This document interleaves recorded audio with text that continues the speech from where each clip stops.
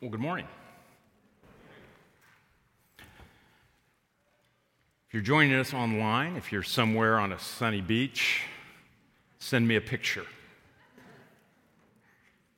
I hope you're watching. If you're tuning in right now or sometime later in the evening, later in the week, welcome. If you're on the floor or you're up in the balcony, it's so good to be together. It's good to be here in this place. We can't wait till Easter to celebrate the resurrection, what this whole thing is really about. Well, this morning we continue in the book of Romans, and we're continuing on this journey. Last week we talked about how we live somewhere in between the already, all the things that Jesus has already done for us, and the not yet, the glorious promises that one day we too will rise. One day we too will live without pain, without suffering, without sin. But we live in the right now. And Paul is trying to help us understand, how do we live right now? How do we live in the midst of this battle? Now, the Apostle Paul, as you've heard, as Kim read those passages, he's going to describe two competing ways to live. You can live under sin, under the law, or you can live under grace. And to explain those, Paul is going to use some analogies that, if you paid attention, that may grate your ears when you hear the word slavery. Those are hard to hear. Those are hard words to hear. Paul himself even says in 6:19, he says, I am speaking to you in human terms because of your natural limitations. In other words, Paul is saying, look, I'm going to give you some analogies here. I'm going to try to help you understand in your particular context. But your brains are limited. Anybody have a limited brain? We're all there. You can't fully grasp it. But part of what God's Word does is it meets us in our context. It meets us in the midst of the mess, in the midst of the already and the not yet, in the midst of the battle. Now, as we hear the word slavery, it grates my ears because whenever I hear slavery, I think of the United States, and I think of our own history of slavery, which is so painful. And I'm reminded that some of the greatest theologians, some of the greatest leaders of that day were slave owners and slaveholders, and at some level the church condoned. There was also a beautiful history of those who were trying to abolish slavery on biblical grounds and all this. But there's a history that's difficult. And we have to remember this is an ancient text written to a culture different from our own. And when we hear the word slavery here, we need to think of it a little bit differently. If you lived during these times, you were a slave for probably a couple different reasons. This is how historian N.T. Wright says it. He says, we moderns need to remind ourselves that in the ancient world, anyone could become a slave. All you had to do was to be on the losing side in a battle or suffer a major business failure. Slavery had nothing to do with ethnic background or skin color. People could move up and down this social scale depending on political stability, famine, disease, population, size, and taxation. Freedom from slavery was possible either by payment of a ransom price or else by the master or owner granting release. Nevertheless, this ancient practice was still brutal, and individuals created in the image of God were still treated as property. So as we look at this text, as we approach it this morning, I want us to do so in the context of a couple things. First of all, we look back at the ancient times. We look at the Roman church, and we look at this beautiful multi-ethnic church. We look at slave and free, rich, poor, male, female, Greek, Roman, Jewish background, and this beautiful statement by Paul that says we are all one in Christ, and that is our primary identity. And then we stack that up against our own painful history with our wonderful ideals, but yet a disconnect there at times. And we're reminded that in our own past, when we think of the church in this country, we think of segregation, we think of separation, we think of this. And then we stack that up against the biblical model and we say this isn't right. And when we hear, as we did this week, of violence against Asian Americans, violence against women, we hear these things, we see these things. And in this past year, we've seen all kinds of these things. So how, in light of the gospel, do we respond? First of all, we can say this is wrong. We condemn this. This is not biblical. On what grounds? It's an offense against the very character, the very nature of God. So our heart should break. And at another level, I think as I look in the mirror, I say, I've got to repent. And I've got to say, at what level personally, what level corporately, are we indifferent? Are we callous? Are we complicit in that which is against the gospel? And at the same time, we're led to pray. And as I think specifically about this particular moment, our particular church, we have a Chinese church that meets on our campus, led by Dr. Ping, sharing the gospel, spreading the gospel in ways that we may not be able to do right here. So I think it's good that we pray. So would you pray with me? Father, as we come to you today, we thank you for the gospel. We thank you for this beautiful picture of love, of this beautiful picture of grace. We're also reminded of how we fall short as individuals, as a church. So we ask for your forgiveness for our indifference, our failure to see, our failure to love,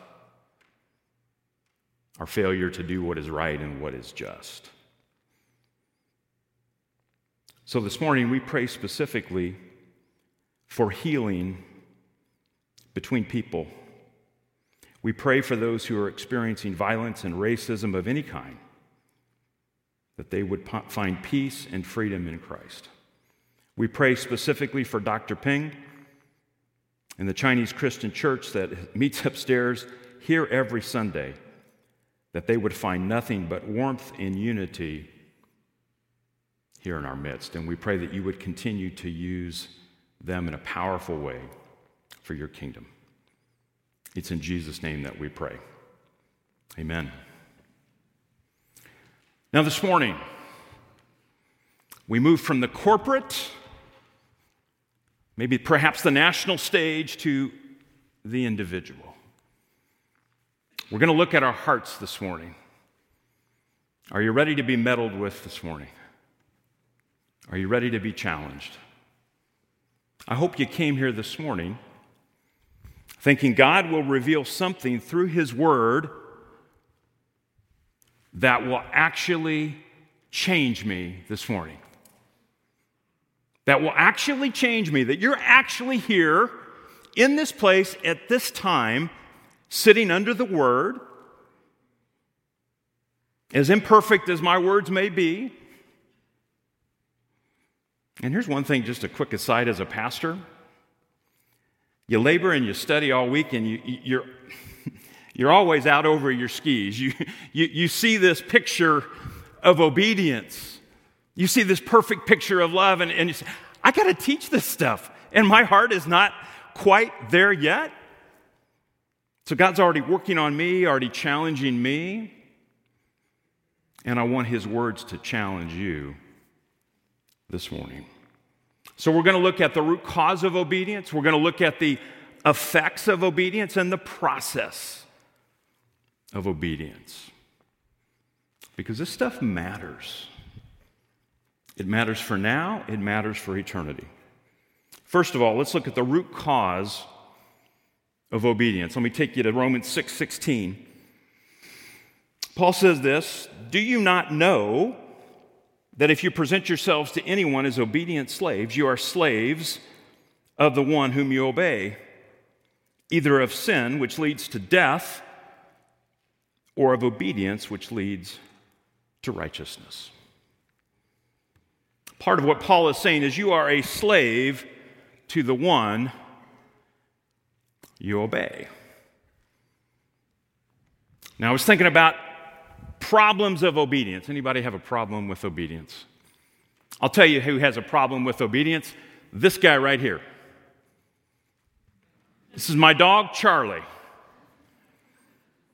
Charlie has an obedience problem. Oh yeah, he's really sweet. He's really cute. Beautiful story. He was one of 10 rescued. He didn't quite understand the gospel and how he was rescued and how he ought to live in response to that. But this is what Charlie does. You put anything out on the counter, it's gone. Leather shoes out, gone. Once tore up an entire couch. My wife Kim was happy because she wanted a new couch anyway. You have an open door, Charlie's gone. Once he ran out the door, breakneck speed, ran into the neighbor's chain link old fence, which had some spring in it.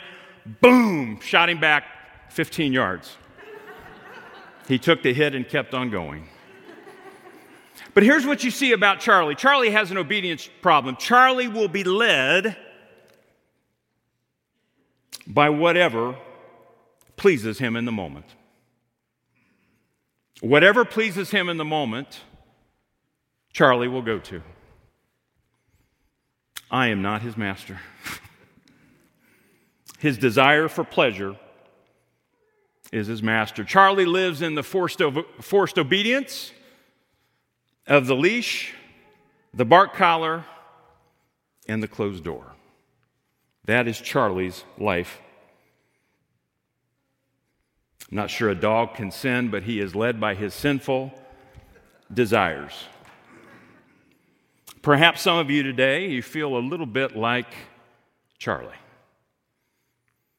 A little bit like Charlie, and you are led by whatever pleases you the most in the moment. Now, Paul says we are either a slave to sin or a slave to righteousness. Either you will be obedient to your sinful passions, or you are obedient from the heart to the standard of teaching to which you were committed. So what does this mean? This means you obey what you are committed to or attached to the most. You and I, we obey whatever we are attached to the most, whatever we are committed to. What does Jesus himself say in John 14:15? He says, "If you love me, you will keep my commandments." If you love me, you will keep my commandments. Now, I want you to think about that sometimes. Okay, sometimes we hear that and we say, you know, our obedience is what proves our love, and that's true, but I want you to think of it another way. If you love me, you will obey. What precedes obedience? Love. Love is what comes before obedience. So how do you know your greatest attachment? How do you know this? I mean, you can hear this. You say, yes, amen. Preach it. Preach it for that person over there, not for me. But how do you know what your greatest attachment is? What is your first and your strongest response when you are faced with a choice? Let me give you some scenarios here. This may apply to you, but I want you to think about it. Say, for instance, you have a kid, and your kid is a basketball player. Rough year for any Indiana team this year in the tournament. We're still lamenting that. But you got a kid playing, and your kid doesn't get the playing time he or she desires. You yell at the ref. You can't cheer others on. Your kid comes home and you say, oh, that coach, it's all political. And you think about that and you say, okay, as a follower of Jesus, how am I? What's the disconnect here? What is my greatest love? You max out your retirement contribution, but you give the church your leftovers. What's your greatest love? You never miss a practice or sporting event for your kid, but you don't go to church if you don't feel like it or a better offer comes up. Now I'm meddling. You make fun of the kid at the lunch table. You look down on the family who doesn't look like you or share your beliefs. You have an addiction that you're afraid to share with anyone. Notice the conflict. How others see me versus how God sees me. You've massaged the truth to make yourself, your family, or your company look better. You're crushed when nobody sees or appreciates the good work that you've done. Your mood instantly changes when somebody compliments you or comments on your social media post. You spend more time on social media than having actual conversations.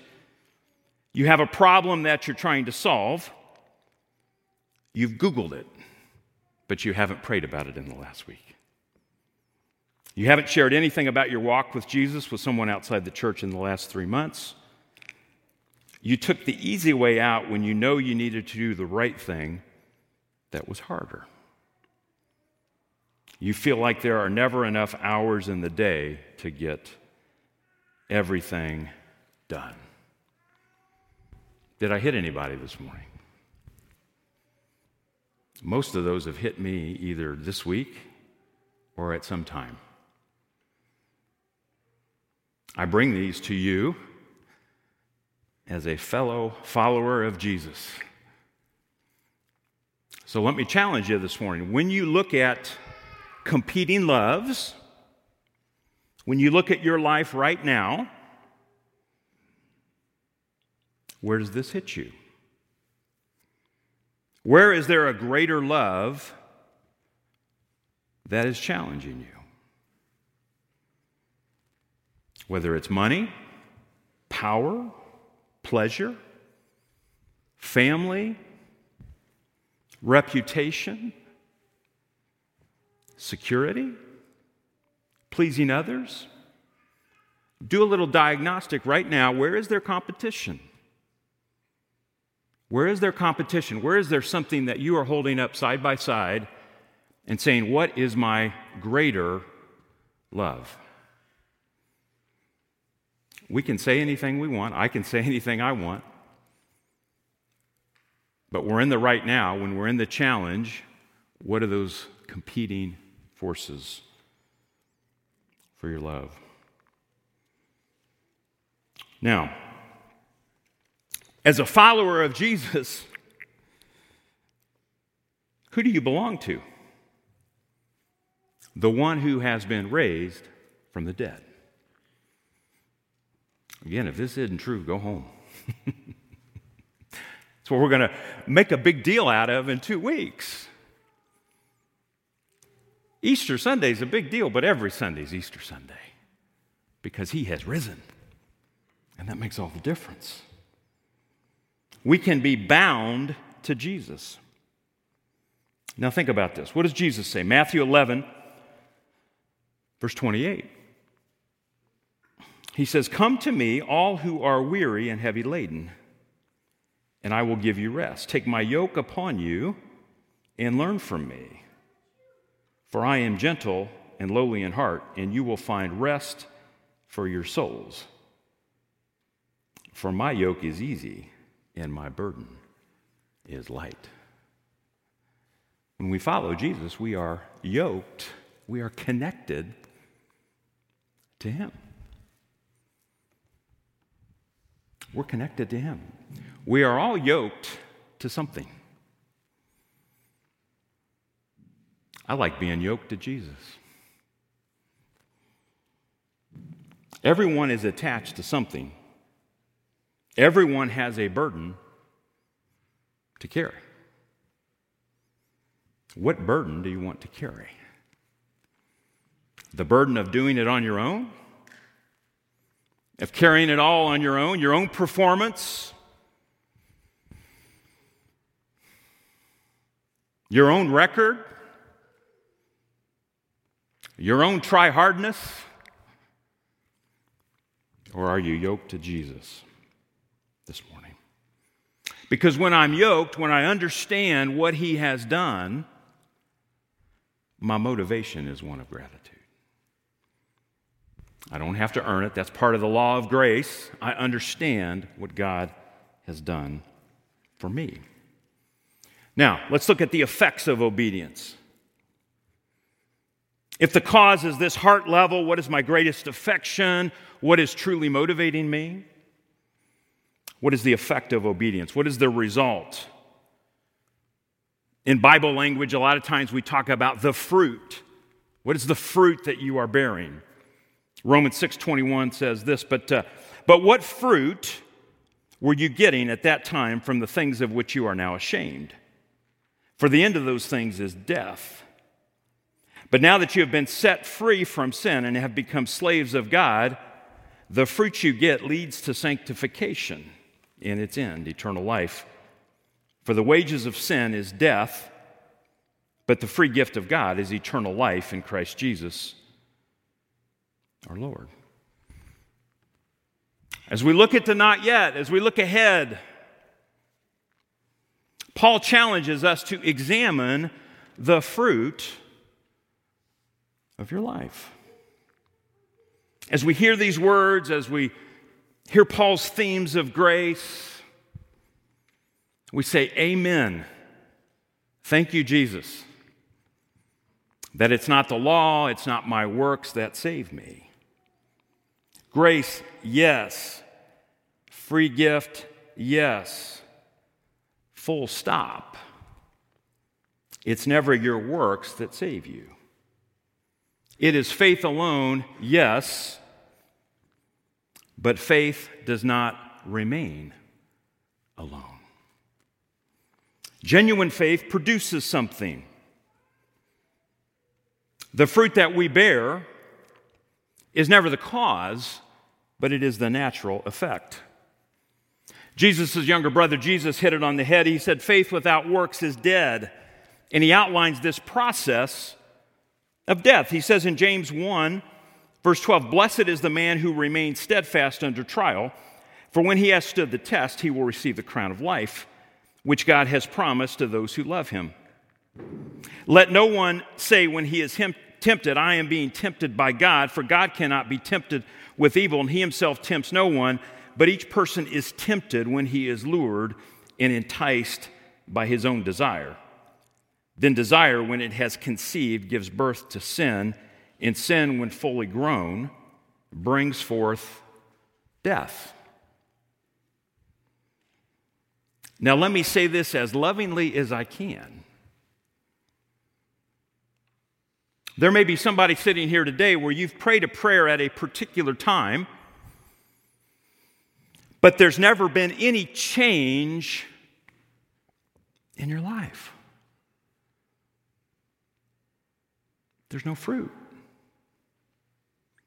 There's no change. Let me say as lovingly I can, if that's you, I don't know that you're saved. I don't know. So what do? You come to Jesus and you say, I believe, help my unbelief. Show me. Help me. Help me to put my faith and trust in you. May I be open to receive. But I carry the burden of you all sitting under my teaching.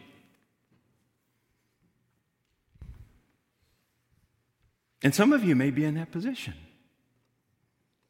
You've prayed something, you've said something with your lips, but it's not here. And it's never led to change. That's concerning.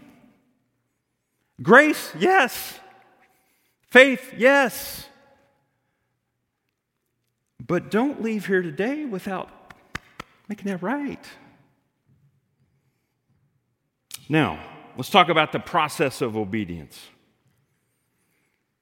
We use a fancy word called sanctification. This is the process.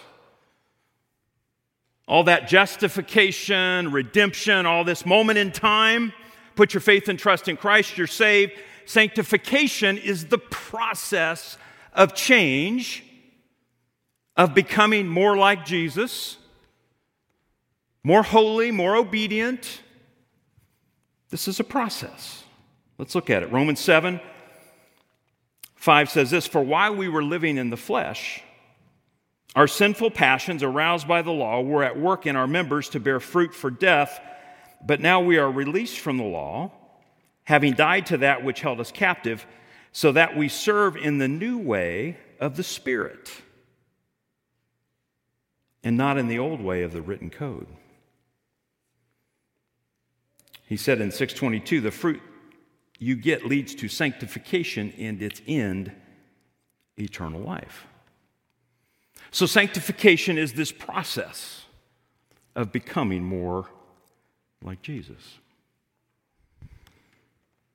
When does this process end? It is ongoing. I don't care if you're 18 or 80.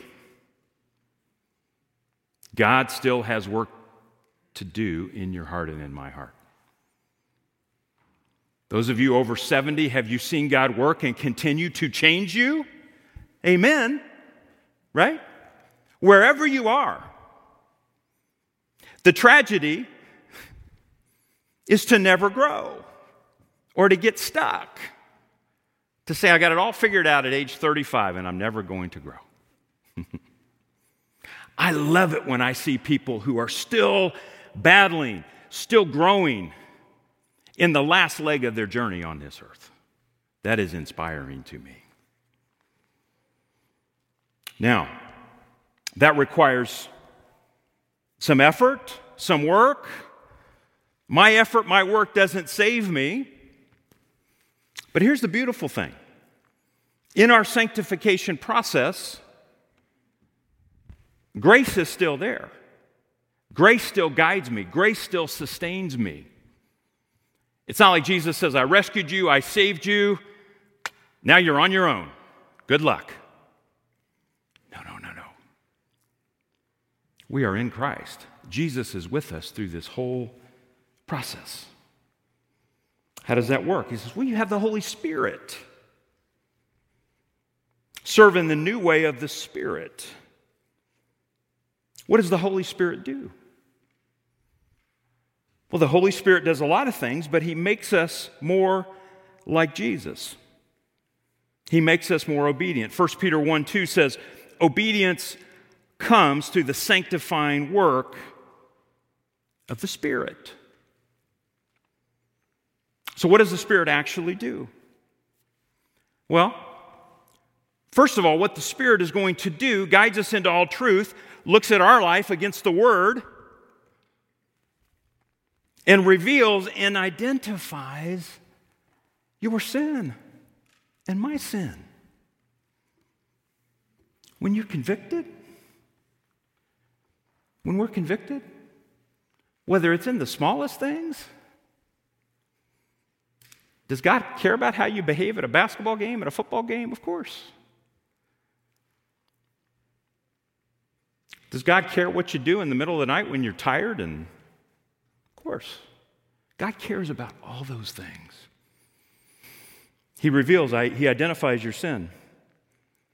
But the Holy Spirit is so much more than your conscience. I want you to think about that a minute. The Holy Spirit helps us by helping us see Jesus more clearly, pointing us to Jesus, attaching us to Jesus, showing us that Jesus is better. Jesus is more worthy, more beautiful, more meaningful, the one who deserves our worship. That's what the Holy Spirit does. You stack up all these other things, all these other pursuits. If you're like my dog Charlie and you're just on the pursuit of whatever, the Holy Spirit's saying, stop. There's something greater. There's something better. There's something more meaningful. Our attraction to and our attachment to Jesus grows stronger through the Spirit. And our attraction and our attachment to every other pursuit grows weaker. That, my friends, is what the Spirit does. So to be under grace is to not be just free running around like my dog Charlie, hoping you won't run into the fence or ultimately get run over on Main Street. But it's to be attached, connected, yoked to the one who died for you.